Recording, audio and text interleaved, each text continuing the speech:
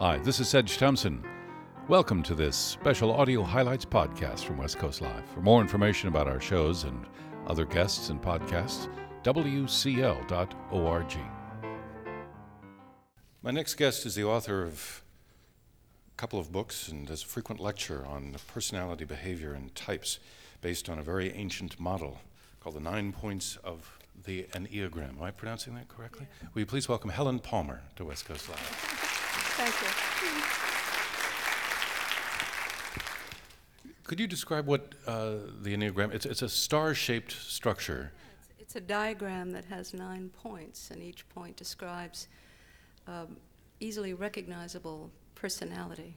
Everyone's got a personality, and so it's become very popular because it's useful for people that aren't psychologically educated or don't have the interest in studying, but they get immediate benefit from recognizing their type and the people whom they relate to. The idea of breaking personalities into types has been something that has been done by thinkers for centuries. I mean, this sort of whole idea of the Enneagram is centuries old. Dante tried to do personality types. The Catholic Church has done personality types of one kind or another. What is the origin of this particular study? Hard to say. It has the spiritual perspective of Dante, which is discovering your central blind spot. And the blind spot creates a lot of suffering. So the idea is to uncover it and start to observe it and convert it to its opposite virtue. And that goes all the way back to the Aeneids in Plotinus, vice and virtue, and the blind spot in ourselves that we keep misreading other people. We don't see their intentions, we don't see their blind spot, we don't see our own, and so there's a lot of kind of blundering in the world. And the Enneagram is from the ancient perspective of trying to uncover the blunder and the blind spot to improve relationships with yourself and with other people. So part of this is that our strengths are at times our weaknesses. Well, it starts out as a weakness. It starts out as a defense system based on very real reasons. You know, a child who's made to be afraid is going to become fearful. So without realizing it, all through life, they go through relationships and jobs and make mistakes and have victories. But the blind spot, the kind of center point of their being would be that they're searching for something trustworthy, something called faith. So without realizing it, and you don't have to be a particularly spiritual person to have a path set out for you, because it's the opposite tendency of what you would call your weakness. The weakness got there for very good reasons. It was a coping strategy when the child was young. But you run around in life looking for the opposite tendency, and that becomes a lasting impression. And unless you know that you're faithless in the sense that you have this kind of paranoia or apprehension about people, then it creates a lot of disturbance in the world, because being afraid, you overestimate other people's power, you don't feel equal, so you come out either as a tough guy, you either fight it or you flee, you run away. It's kind of a phobic or a frightened stance. And, coming into midlife, you begin to watch this. You kind of get wise to your own perspective, and you watch yourself, and you see the signs of this, that you're more either timid or more combative out of fear than 8 other types of people might be if you use this system. So when you start to get to work on yourself, life sticks you to these problems in life, and people say, quit overreacting, or quit running away, stop being so fearful. So in a way, we kind of remind each other, usually in an unrecognized way, to get on the case, get on the path of recognizing the virtue, the opposite tendency. What has been the weakness in you that you've discovered about yourself or trying to find? I just told you. Shall we evaluate you now? Do we have enough time here to do that? No. You're, the characters that you have are the perfectionist, the giver, the performer, the romantic, the observer, the trooper, the epicure, the boss, and the mediator. And your first book, which I remember being quite interested in reading, was you sort of took these types one by one, analyzed strengths and weaknesses, and then this new book, you try to take it more into the workplace, how people get along with different personality types. Now, the first book, oddly enough, with a peculiar title like the Enneagram, which is not exactly your hot number title, it went over the top. We were on 3 national bestseller lists. it was an incredible breakthrough, really, for this kind of psychology in which ordinary people observe themselves, discover their tendency, and have some helpful remediations as to what they can do to cultivate the virtue. The second book deals with interpersonal relationships, typical interactions between these 9 types. So it's become a big area of interest in business, where people have to work together, and in relationships where you have an intimate relationship with someone and you want to understand them better. So this one is on relationships, the second book. And I think it's going to be a very important book, not because I'm a great writer. I'm not a writer. I'm actually a meditation teacher. But because the material is so appropriate. It's so necessary for people to be able to understand each other's intentions. And that there's kind of like a defensive maneuver that's hooked onto this vice that we have to uncover, the blind spot.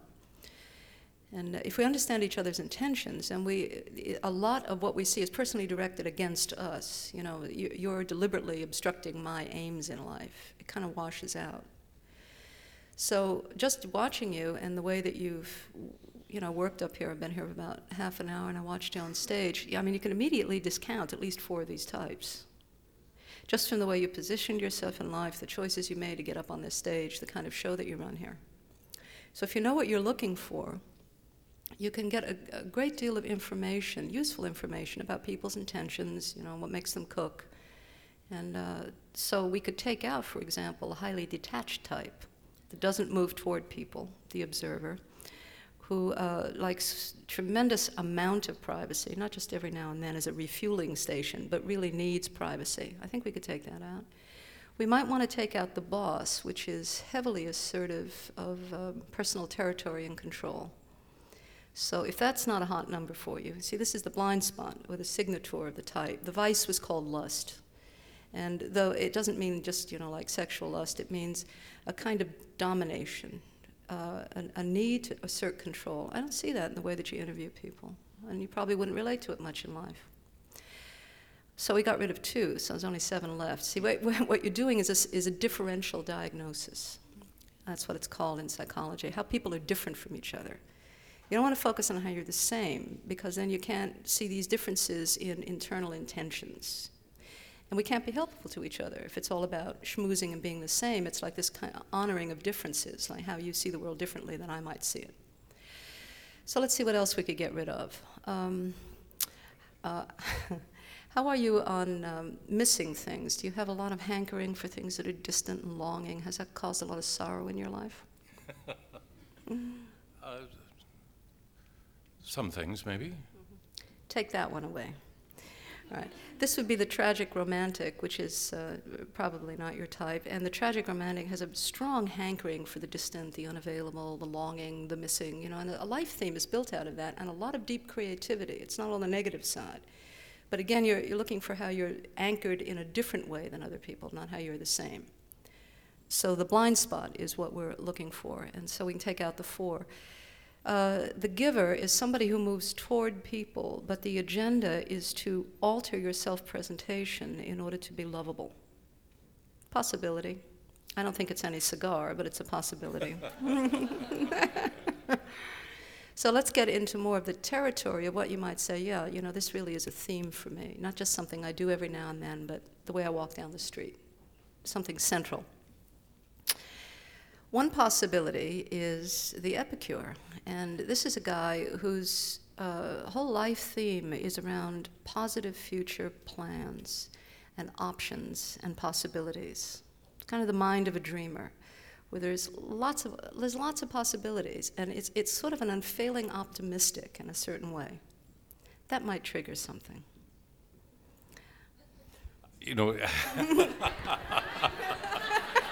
I'm so interested in hearing you talk, and I'm torn here, Helen, because I'm getting signals that we're running out of time, and and I don't want to dodge the issue either. Mm-hmm.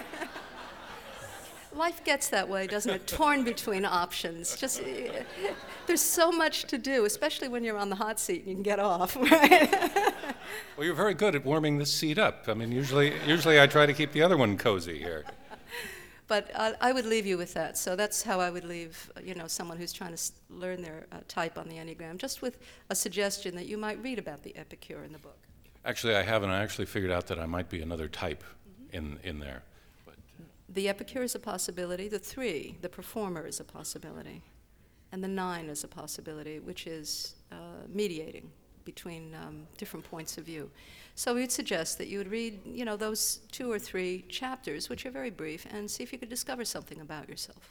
Well, in reading your first book, I certainly noticed why I had difficulties with certain other people of other personality types, which I think is one of the interesting things about your new book, is how these types can conflict, and they conflict not because of people's good points, but because of what we're internally afraid of or wanting to hide or don't know about ourselves.